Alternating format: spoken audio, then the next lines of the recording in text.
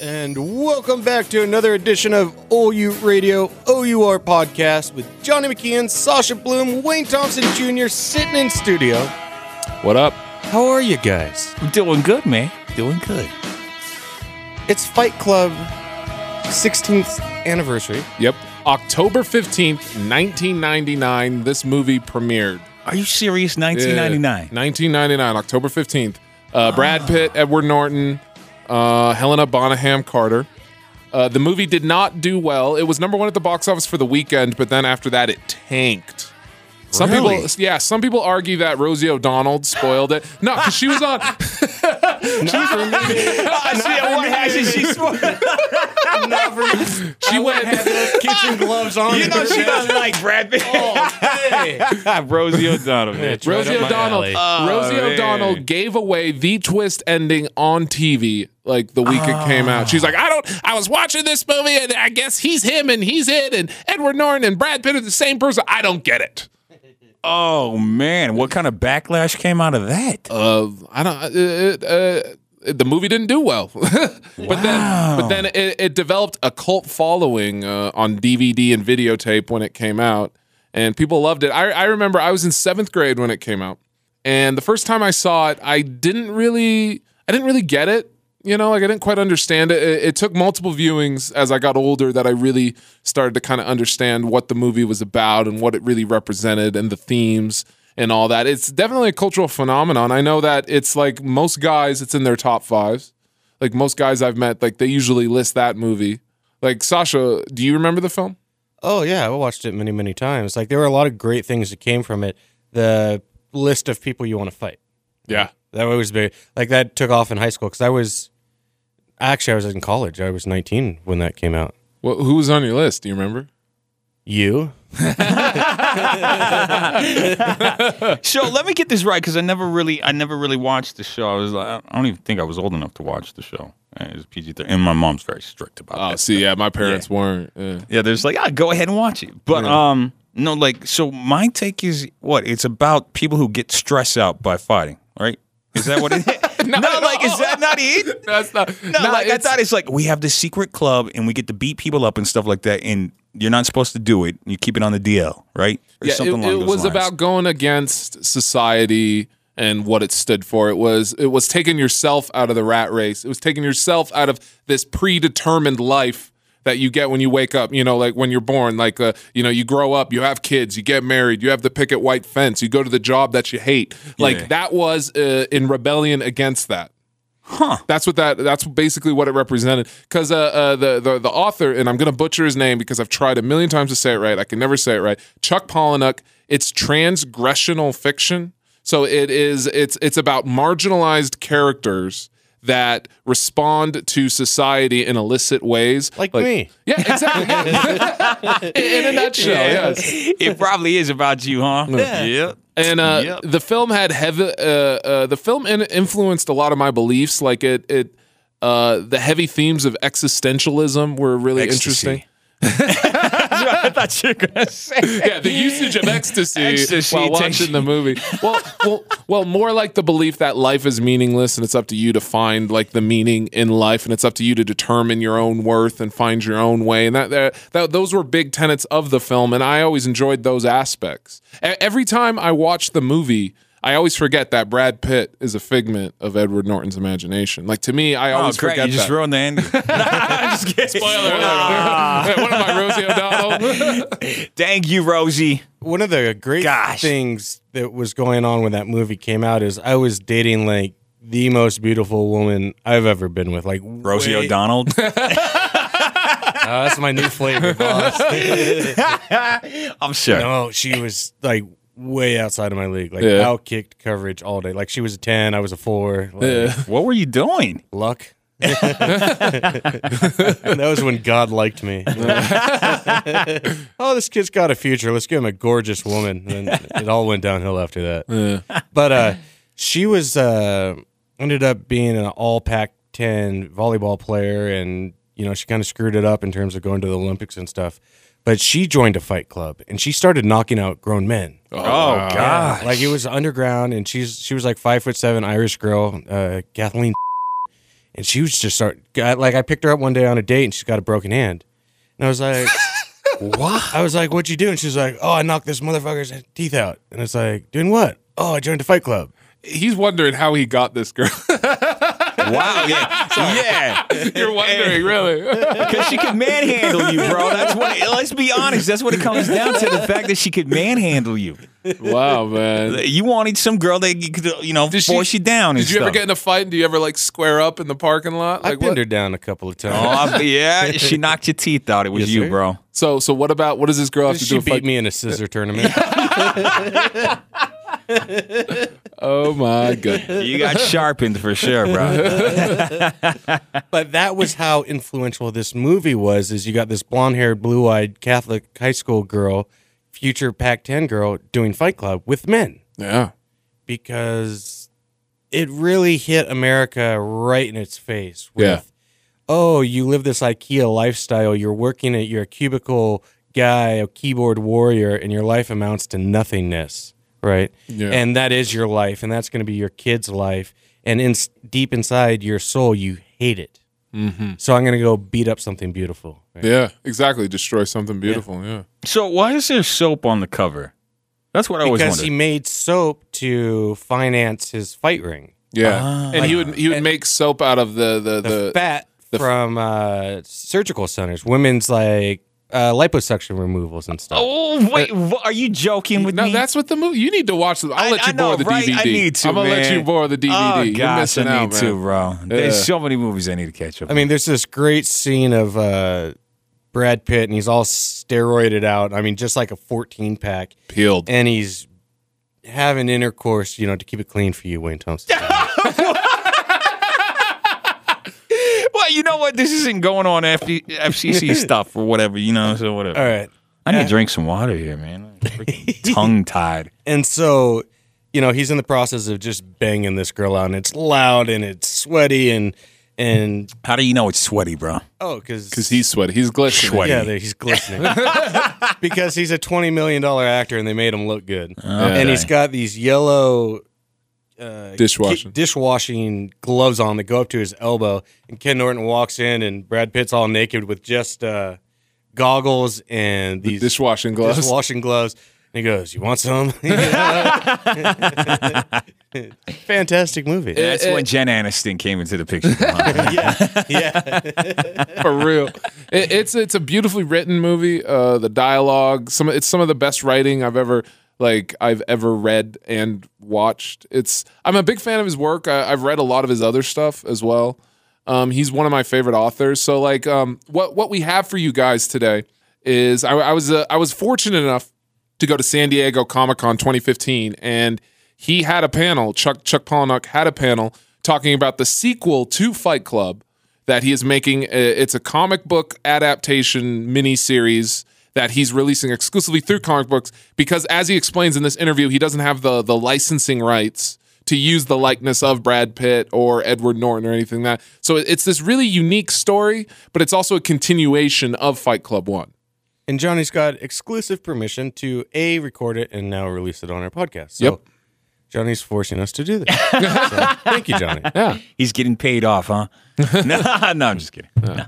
Wayne on the radio, on Twitter and Instagram. Dude, my Twitter game is weak. Yeah, it is. All right, here's the thing. I don't even touch Twitter, but this guy helps. You were in that photo that got retweeted 200 times by Lil Mix, wasn't it? Was the one where he was saying he was a creeper.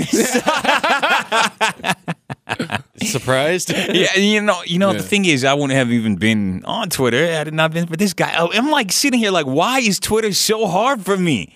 Instagram and Facebook, dude, I can do that. We broke it with Fifth Harmony too. Yeah. Oh, really? With Fifth Harmony too? Oh yeah. I didn't get to meet Fifth Harmony. That I would have when liked to meet Twitter them. met me, dude. Yeah. That would have been worth it. I smelled like girls' perfume all day long when Fifth Harmony. Dude, every day. I imagine they smell scented. I imagine they come heavily scented. Oh, dude. Well, the thing is, I got a hug from they were very, very gracious. Is there 5 of them?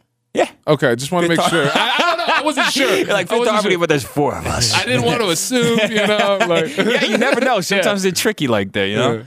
But they probably would. They got a sixth one singing back up. I don't know. Like, she's Bethany. She can't. We don't put her out there. She just sings back up. One of them kissed me on the cheek and said, "Thank you very much." Oh, Really? I bet. Wow. I bet they did it as they stroked your dirty beard with Yeah. more germs than toilet seats. All right, so we're gonna play this. It was recorded at San Diego Comic-Con. It's fantastic. It's really interesting. Yeah, give it a listen. And Mateen Stewart this Thursday. Oh yeah, we got to tease that. Mateen Stewart, yeah. This weekend he's at Club 50 West. He's at Club 50 West. He's also on Thursday at Comedy and Other Opinions at Club 50 West. He's doing a lot of stuff at Club 50 West this week. See, Jonathan, OU Radio even plugs you too. Jesus You plug Christ. you too, or you plug him too? If you're plugging you two, I could care less about your show. We'll save Let's that try for another again. day. I love being able to turn your mic off. Oh man! Security? I am Jack's smirking revenge.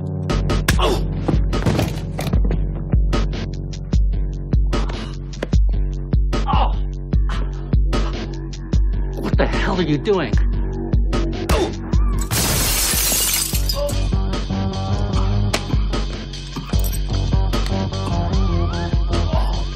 That hurt. Why would you do that? Oh my God.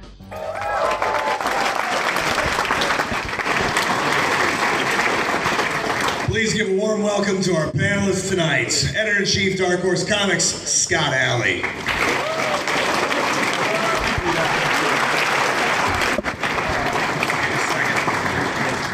Fantastic artist, Mr. David Mack.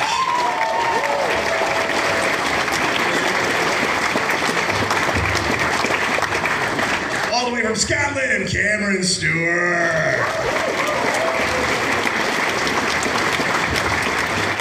And a man who needs no introduction, Mr. Chuck Palahniuk.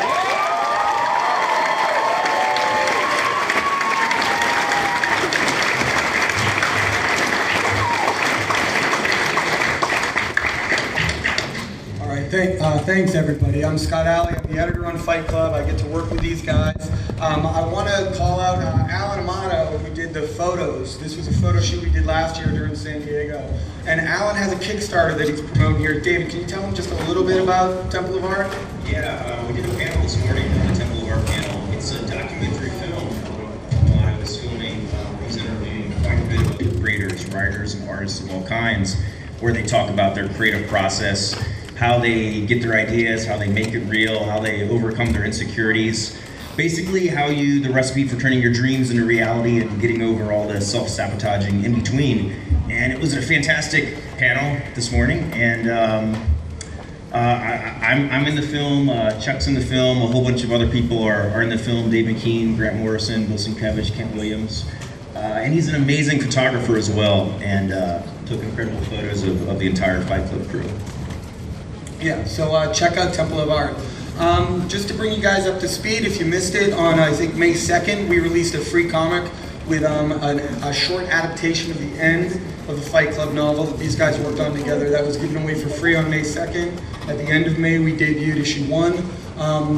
Now the first 2 issues of Fight Club are on sale. This was a little game, a board game, that Chuck conceived of that Nate and Cameron worked on together. That was a promotional item. I think you can get them at the Dark Horse booth.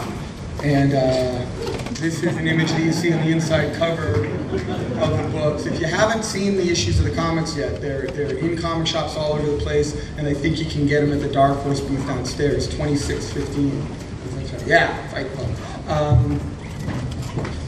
This was an early promo image that David did for the announcement last year when we hadn't done any work yet, except Chuck had already written the whole thing. And David cranked that out just in time for San Diego, and Cameron did the wedding photo.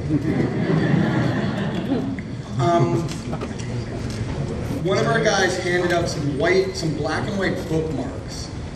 Just a few of you out there have these black and white bookmarks. Can you tell them a little bit about the Fight Club 2 bookmarks? So the, we live in such a world where everything's on a page or a screen, almost always on a screen now. And we forget that the world includes tastes and textures and smells. And that smells really come in under the radar. And people have always told me that my books have more smells in them than anybody else's books. So for Fight Club 2, I wanted to commission scratch and sniff bookmarks. And there will be 2. The first one is keyed with 5 cents that each key to one of the 5 first episodes. And the second bookmark, which will be released later this summer, includes 6 through 10, 5 additional cents. And these will be available through comic book sellers for the most part. But whoever guesses the cents correctly will be eligible for some enormous prize that Dark Horse is putting together. So scratch and sniff. Yeah, so just a few of you have these now. Scratch them, smell them. They're mostly horrible, right? No, some of them are very sweet, and some of them will be under your fingernail regardless. And for those of you who didn't get them, check with your local comic shop, and they can check with Dark Horse to try to get a bundle out. But that'll be, a press release will be going out about that tonight, and it will be going out to stores in late July. This was David's cover for the first issue, Cameron's cover for the first issue. You can see giant blow-up of all these images in the Dark Horse group. We have this great wall that David put most of it together for us, and we threw a few of our favorite covers like that. So come by the Dark Horse booth and get a picture taken from the Fight Club wall. We're mostly going to open it up for questions for you guys. I think we all like to just have you guys ask questions. Looks like there's only the one mic, so in a few minutes maybe step up politely and ask questions. The creative process on this book's been amazing. Like, a lot of times in comics we don't really interact with each other that much. Somebody sends in a script, pages of artwork come in. There's been this great creative process. Cameron actually, Chuck and I both live in Portland, and Cameron came and lived in Portland for a little while before really starting work on the book. Can you talk a little bit about that experience and getting to know Chuck in that way? Yeah, I think that, as I recall, I think that one of the things that was the sticking point with me getting the job or not getting the job was that Chuck wanted someone that was local and wanted to be able to actually get together and talk about the book in person rather than just do it through email or telephone. And I remember saying to you, you were like, yeah, it would be really great if you were in Portland. And I was like, well, then I guess I'm coming to Portland. There was no debate. He was living in Berlin. I was living in Berlin, Germany. Quite a and so I came over and I just rented a place for the summer, and we had these meetings where we would get together at Dave Stewart's house, our amazing colorist, who has an even more amazing house. And we would get together and just kind of like talk about the book and things that we want to do with it visually, kind of the approach to it, the art style, the visual tricks that we wanted to do, and it was really great. It was just like it's an experience that I haven't had before in comics because, as Scott said, typically the creative teams don't have a lot of interaction, and so yeah, it was great. It was a really, really great time just being able to sit and talk it out and feel like we were all like jamming on an album or something. It was great. Yes, just to interrupt, it's a rough segue, but last year a couple folks showed up and they were so impressive that they impressed David Fincher, and they're back again this year, Jonathan and Natasha, and I would like to give them something to thank them, and I would also kind of like to exploit them by asking them to stand up for a moment. Please, Jonathan, Natasha.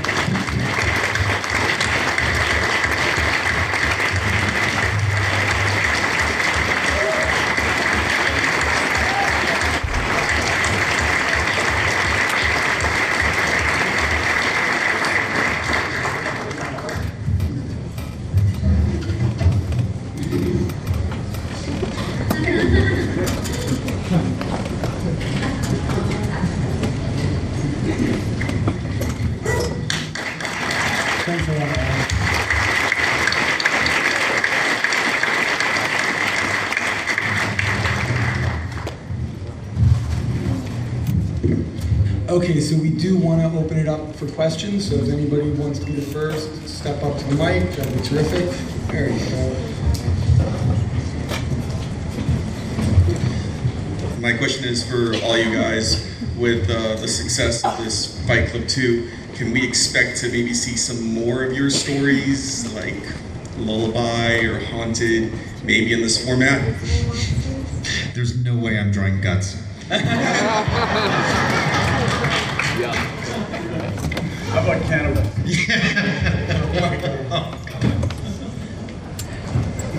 I just read that too. So right now, the thing that I would like to do is, besides another 10 issues of Fight Club, is James Franco is developing Rant as a movie, and he'll be starring in the title role. And knock on wood, when that's released, I would love to do the Rant sequel as a graphic novel. So that would be my next goal. Do you think you would do? Do you think you would do an original story in comic form? That's not a sequel. I mean, like a brand new thing. You know, I am so constantly swamped with ideas that it would be it's easy to conceive of that, but in a way, I'm a little terrified of gambling your time and your skill on something that isn't a kind of established, brand. I just don't want to, screw it up for you. Go for it. That's we can count on these guys to buy it, though, right? Yeah. We'll buy it. Thanks. More than anything, I want to say thank you for your work. And secondly, was there something in your life that triggered the idea of doing Fight Club 2? Was there something in my life that triggered the idea? Over 10 years ago, back in 2000, Marvel and DC had come to me, and they said, we've got Neil Gaiman doing these short series, we'd like you to do a 14-book series, would you do it? And it was at a time when my life was just so unstable, I didn't want to take off, 12 months to try to learn a new storytelling form. But a friend of mine, the thriller writer Chelsea Kane, threw a dinner party, and she invited me, and she invited Matt Fraction, and Kelly Sue McCormick, and Brian Michael Bendis. Kelly Sue McCormick. Oh, I'm sorry. And Brian Michael Bendis, and they all sort of ganged up, and they said, you should do this thing. It'll be fun, and we'll hold your hand, we'll walk you through it, and you should do whatever you want, but Fight Club would be good. And I had turned in the story collection. And so for the first time in my career as a writer, I really had the decks cleared to learn a new form. And I had people who had volunteered to teach me. So just that whole combination of things led me to take it on again. Plus, over the years, I had no idea I would spend so much time talking about Fight Club. And I thought, this is my chance to create a thing that expands it into a kind of mythology, both into the future and the past. And it's a form that's not long prose fiction. It's not a book, it's not a movie. And so it won't be compared against the existing one. And it has the greatest chance of establishing its own authority. And so all of those combinations, all those elements, made this the time to do it.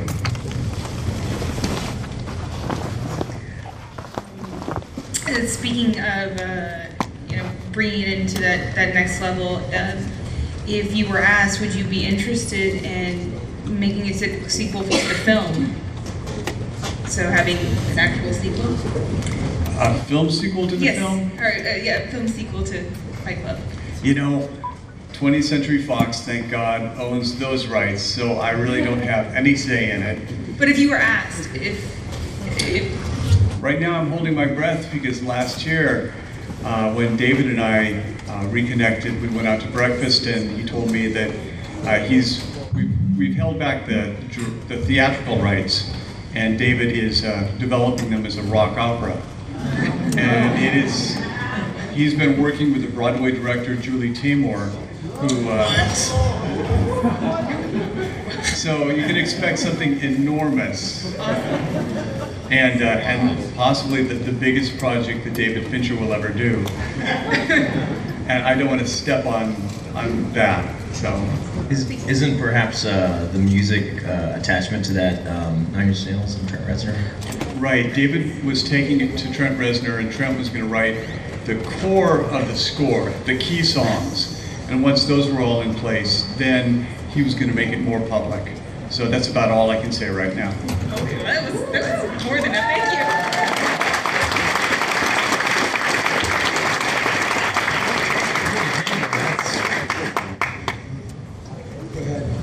Did you know right away that you wanted to make it a comic book, or were you ever debating about making it into a novel instead? That if I made it into a novel, people are so passionate about the existing novel that it would always be compared to that novel. And if it was a film, it would be compared to the film. And so I thought the only way I could really have freedom to make it its own thing was as a graphic novel. I wouldn't have considered doing it as either a film or a book. Thank you. Thank you.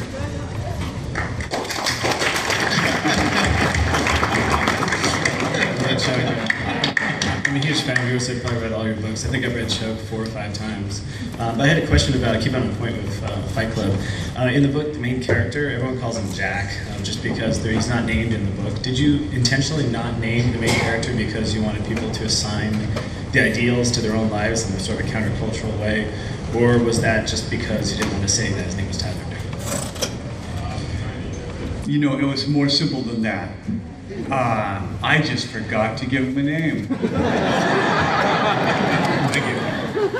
And really, my method of writing is not description. I try to stay away from anything abstract. I hate giving characters names because I think a character is the actions they take.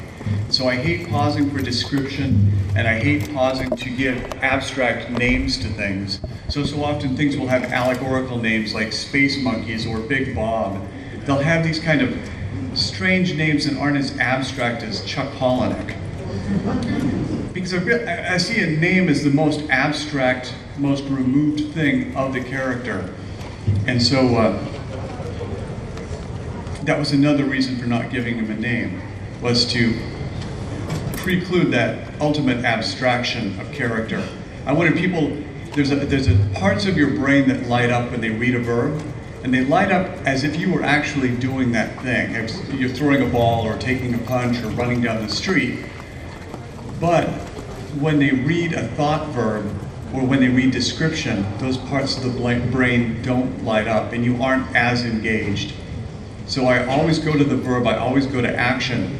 And God bless Cameron Stewart, because he has got such a fantastic inventory of visual gesture that he can depict things in exactly the sort of physical gestural way that I would do it in a book, but he does it visually.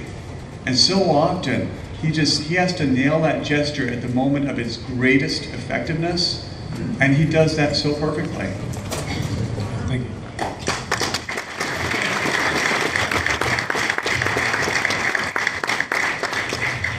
So when I think of Fight Club, I think of something that's almost, that is literary in the sense that it's not a story where the main character goes on an adventure and defeats the villain. It's a story about a theme. It's a story about a central idea.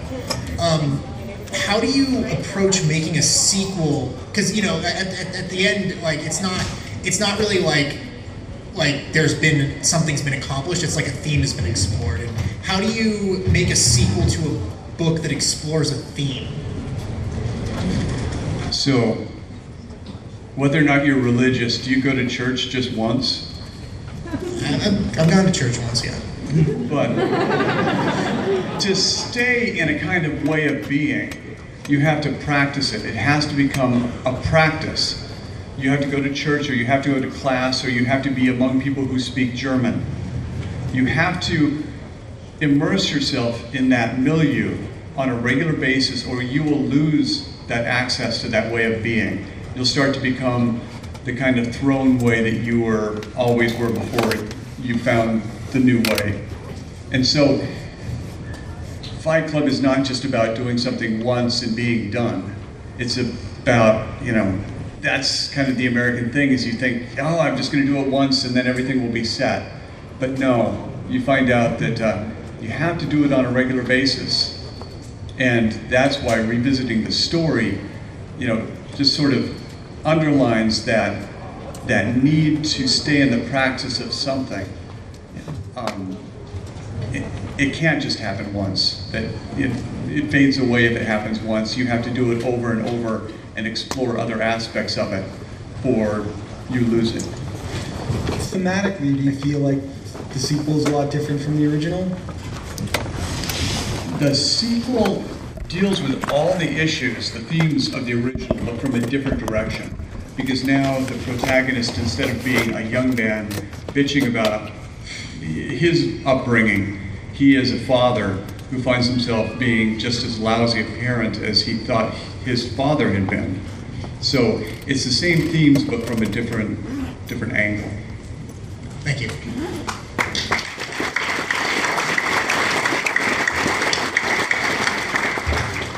I just wanted to say that, first of all, cinematically, Fight Club had one of the greatest endings ever. Like, that's my all-time favorite. Also, I love your writing style. It's very gritty and very fast-paced and not very censored, which I love. And I was wondering, was there ever a point in your life that you felt like you did have to be censored, or that you were like, can I write this? Or like, how will people react? Were you ever concerned? Initially, with even this project, I was putting things on the page, and I'd like to throw it to Cameron for a moment, because he came to me at one point and he said, I feel like I'm going to hell for some of these things you've asked me to draw. So, could you address that? Yeah. I remember. I'm assuming everybody's read the first couple issues, right? When Marla returns to the support groups and she's with the kids, the Progeria kids, and we'd already established that the visual style of this book was going to be not strictly photorealistic artwork. It was going to be kind of a cartoony thing, and I was sitting in my sketchbook doing studies of progeria children and trying to make them cartoonish and that would fit in. It sounds so bad saying this out loud. And I remember just drawing this and trying to like walk that tightrope of like sensitivity, but also remaining true to the tone of what we were doing, while also just saying fuck it, let's just go for it. But yeah, I don't know. I mean, I don't know. Yeah, it's a strange one. But I'm trying. I find the thing is, the Progeria kids is like far from the worst thing in the book too. Like it gets. I just finished drawing a sequence that the issue 5 has a sequence that just made me laugh my ass off as I was drawing it, and then also had a sequence where I almost passed out. So, yeah. It's pushed me to some unusual places that, like, drawing Batman never did, so. And also, Scott, I had some things in maybe issue 7 or 8 concerning bodily fluids escaping and dotting the page in a really inappropriate way. And I bounced it off Scott, and he said, I think we should do more of it. I think he said something like, I think these people should be shocked and horrified that there's big cum stains all over their priceless first edition issue. And I have to draw this, by the way. But Dave's gonna have to color. Yes, that's right. Well, keep so doing it. That's not something that Doubleday would let me do. Because book publishing is this constant negotiation with your editor about what's in good taste and what's distasteful. And we fought so back and forth about the soap made from liposuction fat in the original book. We fought over so many things, and with Dark Horse, there's no fighting.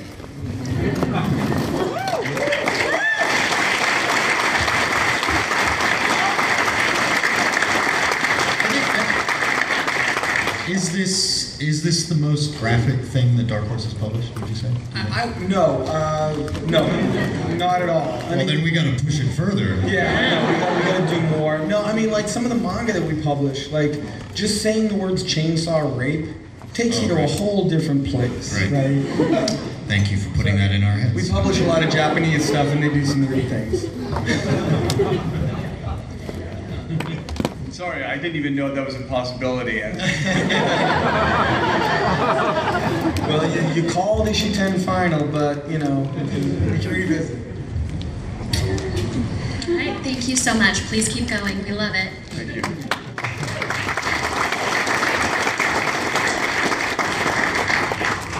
My question is actually for Cameron and maybe David as well. Most of us, I think a lot of us in the room read the books prior to the theatrical cinematic release. And so we were able to kind of conjure what we thought these characters looked like in our own heads. But once the movie came out, then I think most of us probably then replaced them with Mr. Norton and Mr. Pitt and yada, yada, yada. But when reading the first two issues, the characters in the comic don't look like the characters on screen. So what were your inspirations to come up with these unique kind of characteristics for these very iconic characters who most of us already have this image in our head now because of the movies? Right. Well, first of all, I think it's where we can't make it look like the characters in the film because that's correct, right? That's right, like correct. These versions of the characters are property of 20th Century Fox. So right off the bat, that's just out of the question. And it's a weird thing to have to take these characters that are so iconic and so kind of embedded in the popular consciousness, and make them at once recognizable and completely different. It's like draw Mickey Mouse, but it can't look anything like Mickey Mouse. But people should look at it and go, "Oh yeah, that's Mickey Mouse." So it's a really difficult challenge, and mainly it just came from talking with Chuck, and in those meetings that I talked about earlier, we talked about that, and what does Tyler's hair look like, and I would sit and I would kind of sketch out little things and go, does it look like this? Does it look like this? And just kind of taking his direction, and then reading the novel again and getting my own kind of impressions of it, and trying to do something that was my own, but also evocative of the characters that I think people have in their heads. And so far, it seems to be all right. I've had a lot of people coming up and saying that when they first saw Tyler with the long hair or whatever, that they were a bit thrown by it, but by the end of the first issue, that they think of them as those characters now. So I think it works. Well, and Chuck, you tend not to describe characters that much in your prose, right? And like Tyler gets some description in the first novel, the narrator gets none, right? So what was it like for you? I mean, working with these guys to visualize them when that's not like when you're writing Lullaby or something, you don't visualize them for the reader, right? And Fight Club was so unique because I always think with your first book, you're very much writing memoir more so than you will do at any other point in your career. And so the characters in Fight Club were physically entirely based on my friends. And I actually just told Cameron their names, and he looked up their pictures on Facebook or whatever, and had I have my ways. literal idea. Well, thank you very much, Mr. Stewart. I've been a big fan for a long time, so thank you very much. Oh, thank you. Thanks very much.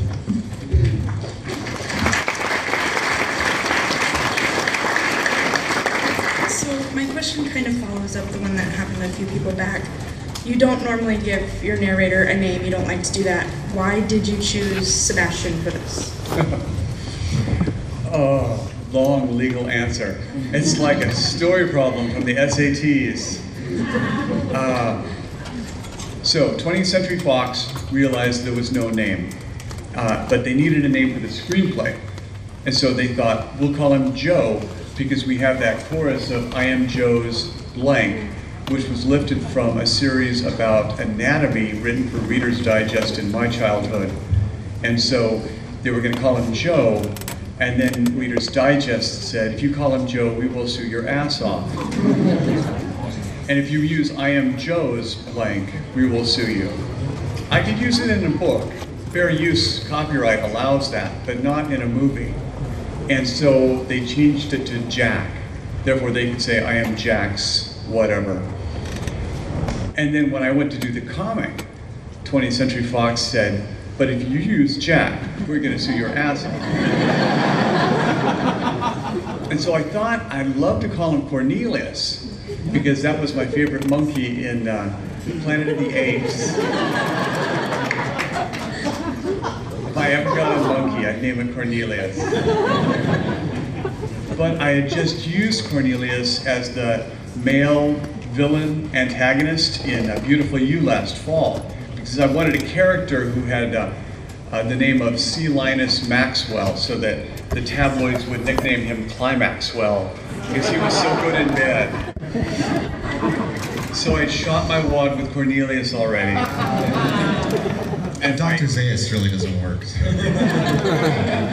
No, but for the psychiatrist, it might have worked. That would have been cute. Oh, that would have been clever. We'll fix it for the collection. So Sebastian was scraping the bottom of the barrel. Oh. Thank you. Oh, and also Sebastian was kind of inspired by Brideshead Revisited. That character Sebastian that lugs around the teddy bear, possibly the most unlikable character in all of English literature. So. Hi Chuck. Well, you're an accomplished prose writer, but you are a newcomer as a comics book writer. And I wanted to ask, what are, if any, your comic book influences or artists that have inspired you? If it ever crosses your mind that you wanted this book to feel sort of similar to some other book that you like. You know, in a way, I didn't want to read a lot of books before I did this, because I was really afraid of kind of consciously or unconsciously absorbing somebody else's way of doing this. In a way, I wanted to make some mistakes, but make them with such authority that they would work. I wanted to try things that I hadn't learned from somebody else. I was coached a lot, but I still wanted to really experiment and not just adopt elements of someone else's style. And going back 40 years, the comic books that I loved were the old EC horror comic books, and also the Classics Illustrated, which had very different styles, but I learned to really love the grotesque and to love big plot twists from the EC books. And I learned that I really liked a very pretentious, dramatic, operatic story from Classics Illustrated. So I like to combine this kind of operatic drama with elements of the grotesque. And overall, it's kind of there's a sense of camp in it. You know, that horrible things are depicted, but they're not invested with a lot of emotional weight, so they occur as camp. And that's another thing I wanted to do. I didn't want to steal from somebody else. Thank you. Thank you.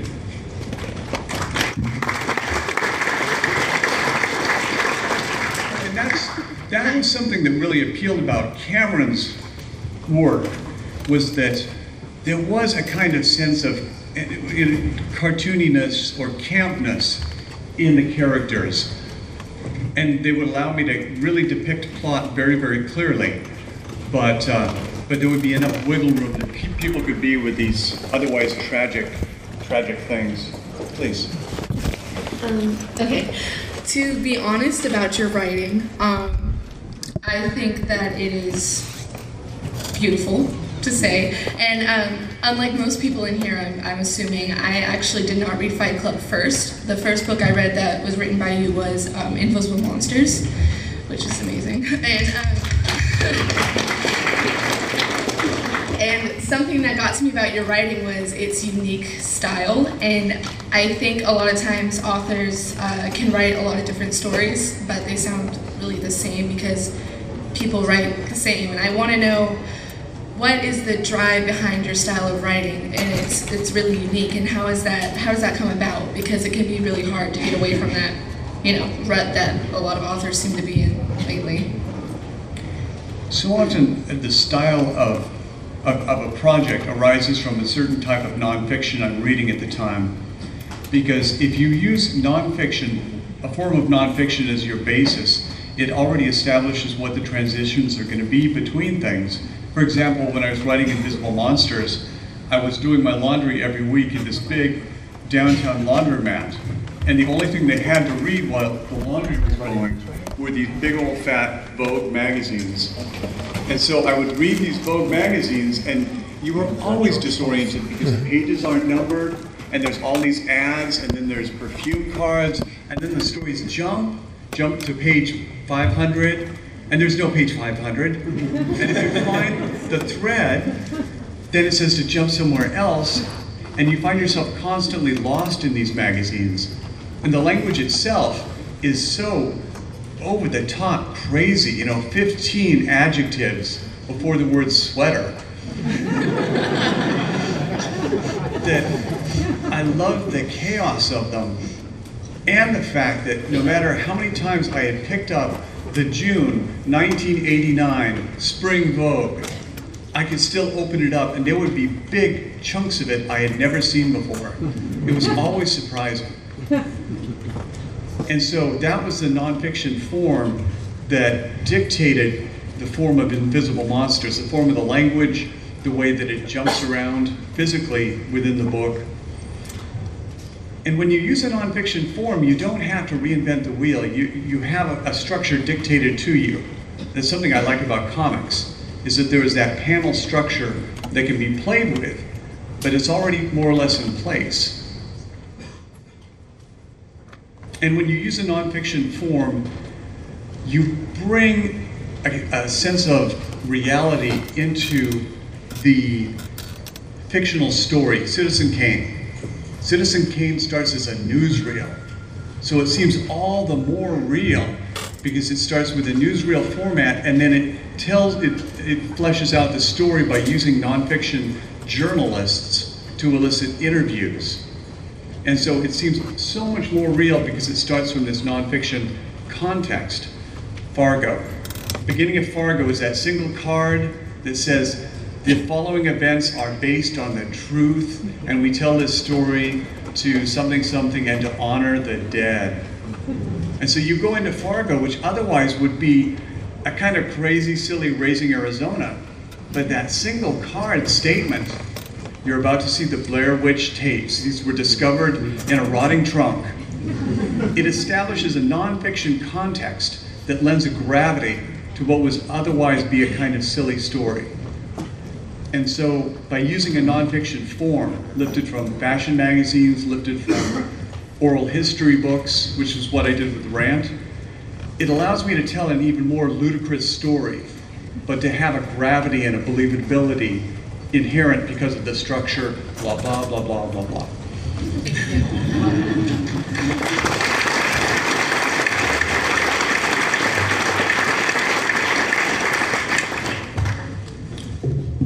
First of all, I have a Tyler Durden question to ask. May I film this question? We're from the outlet Cosplayer Nation, that's your media, but if not, I won't film it if I want to. You want to film this question? Yeah, just for our YouTube channel. If you've got your stuff in place, I don't see why not. Okay, very cool.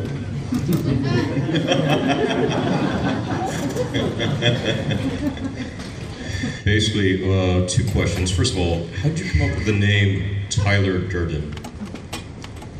Boy, that's an awkward question. Tyler is easy, because when I was little, there was a Disney movie called Toby Tyler Goes to the Circus, and I was in 2nd grade, and on Monday after we watched that movie Sunday night, a guy in my 2nd grade came to me and explained that he had actually been the actor that played Toby Tyler on that movie. And I said, but you look nothing like him. And he said, that's because Disney flew me down to Los Angeles and gave me facial surgery. This is a 7-year-old. And I made the movie, and then they turned my face back and flew me back to Burbank, Washington, population 500. And I believed him. And he was such a good liar. Tyler has always been kind of synonymous with a really good liar. And the Durden part is a little awkward, because at the time I was writing the book, there was a man who worked for the corporation I worked for, and one day a young woman was discovered weeping in his department after hours. And it turned out that this man, who had a staff of almost exclusively really lovely, lovely young women, that he'd been hiring them and then sexually harassing them for their entire careers. And as soon as this one woman broke down, they all realized what was going on. And this man disappeared from the company in a big cloud of shame. And I thought, that's a name that is kind of synonymous with dirt. And I probably shouldn't have used a real person's name, but cut it out.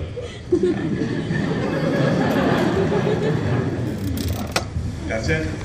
All right, thank you. Appreciate it.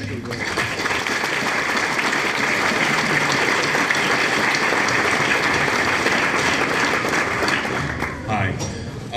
I've been saving this question since the Fight Club screening at the Egyptian in Hollywood in, I think, October. And it's related to Damned and Doomed. Are we going to get a third part to it? Because it felt like Maddie's story wasn't finished. Boy, yeah, there will be, but it's, I've got to raise my stock. Because unless a book sells to a certain expectation, the publisher will not give you a contract for a sequel. And so I've got to raise my stock with a lot of other projects before I will be offered a contract to do the third Damned book. But it's in the works. Okay. So that's the honest truth. Thank you.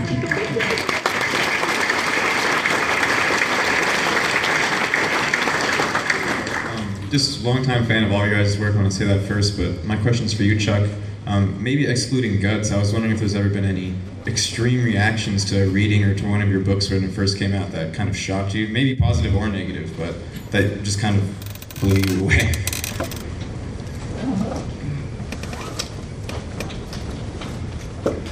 Boy, there was one story called Exodus from Haunted. It was about the woman who accidentally orders the anatomically correct child sex dolls and then ends up trying to save them. And I read that, and by the end of it, half of this audience was weeping. What do you do with that? You can't do anything with it. So I don't go for weeping, but then again, the zombies story I read last year on tour about the kids basically giving themselves lobotomies, that is glorious in that it makes people weep. It makes people weep in an entirely different way. By the end of that story, it sounded like tuberculosis ward. You could hear someone sniffing, sniffing and sniffing. And the lights would come up and there would be all these hipsters with tears.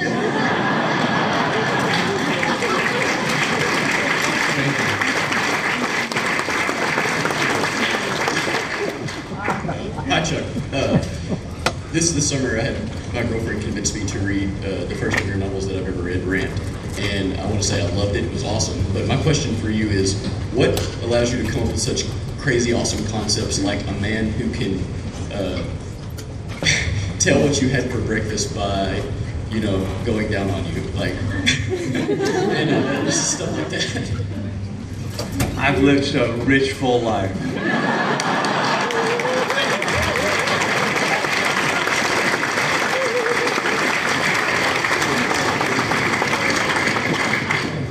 Hi guys. With such a cult following that Fight Club fans have, what I really liked about the writing in it was like the rawness. you know, like Bob had pitched it, you know. Are we going to be expecting the same rawness? Because with these movies, how do you say, the high expectations could lead to like disappointment. I'm not saying that's what's going to happen, but what sort of similarities in the same spirit are we going to be expecting, if you can answer that without any spoilers? It's safe to say it is raw, squared. It is so much more than could ever have been done in the film, or that my very, very literate editor at Random House would have let me do. He would have pulled me back on the choke chain long before where I got to. So the comic really is, if I thought of it, I put it on the page. So, oh, you know, and I'd also kind of like to throw it for a moment to David Mack, because I've known David for years, and that made it very easy to instantly think of David for the covers, because the inside is kind of the conscious world, and David is so good at kind of presenting what I think is the subconscious on the covers, and making a compelling dream image that says everything in just one panel. So, David Mack.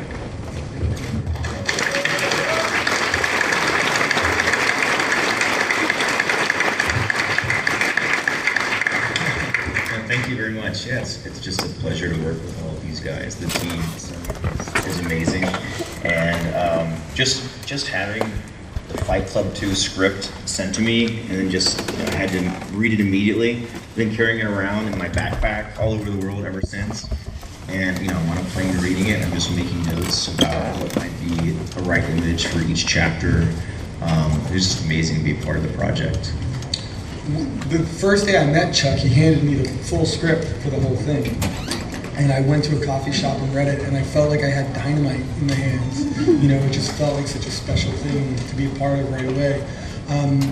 But so the choice to get Cameron on board was a process Chuck and I went through, looking at what the perfect style and storytelling style was, and it was always Cameron. The decision to have David on covers was a decision we made right away. But the thing about David is he works in so many different styles. And there was a process there of like, we knew David Mack, but which David Mack were we going to get for this? And you really explored a lot. I gave you a variety of different David Macks, and it wasn't clicking for you. So then I asked you to send me examples of which David Mack you wanted to show up. And so then you sent me some other images that gave me a sense of what you were looking for. And then we dove in from there. And I would sometimes go through and have my own ideas and send them sketches to get the feedback from Scott and Chuck. And sometimes they would send me emails with some of their suggestions or ideas, and I'd incorporate that into it. And sometimes we go back and forth. Chuck and I today were talking about, on that cover to the third issue, it has those two boys. And the feedback from Chuck was, okay, you have the two kids, and the idea is like it could be the young narrator with his young Tyler Durden friend, or maybe it's the narrator's son who has his own friend. And Chuck's response was, okay, but if you could give the blonde-haired boy a gun and have him pointing it to the head of the other kid, because kids with guns, it's gonna be great. And so I thought, so we talked back and forth about it, and then we settled on a grenade instead. And then the idea was that there's going to be an actual grenade pin that's going to overlap the gauze of the typography of the book to sort of correspond to that idea Chuck is doing inside, where he has three-dimensional material objects on top of, or covering or censoring, or some of the type and imagery inside the book. Well, and you were in LA when you were working on that cover, and you had to run out and get yourself a grenade pin, right? I was close. I was just about to go to LA, but I got the grenade in Kentucky. Okay. So it's easier to and then the page the issue before has their happy home, the American Gothic kind of idea, with the home is constructed out of matchsticks. It's this idea that it's combustible. And the next cover has all those, it's the frame of the house with all the burnt matchsticks. And there's a few other covers that are coming up where I did a lot of burning and things. I was on my front porch, matches, a lot of burnt army men, all kinds of burnt stuff, and found a way to incorporate them into some of the upcoming covers. Yeah, wait till you see the Army Men cover. It's pretty cool. That was a weird. It was an idea I had in my mind for a long time, and finally a cover worked where burnt army men fit the story. I had packets and packets of these army men, you know, green army men, tan army men, burnt them all, mixed them together.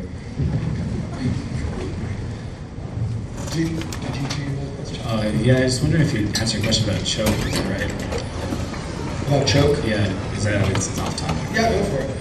The character Denny is probably the most inspirational character I've ever read in a book. What was your inspiration for him?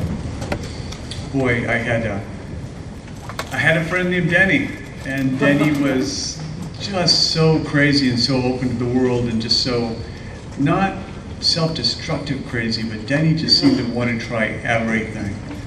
And he was just such an innocent, and he died very young of AIDS. And so the name of Denny and this persona is, I just wanted to capture Denny with a similar character. So, thanks.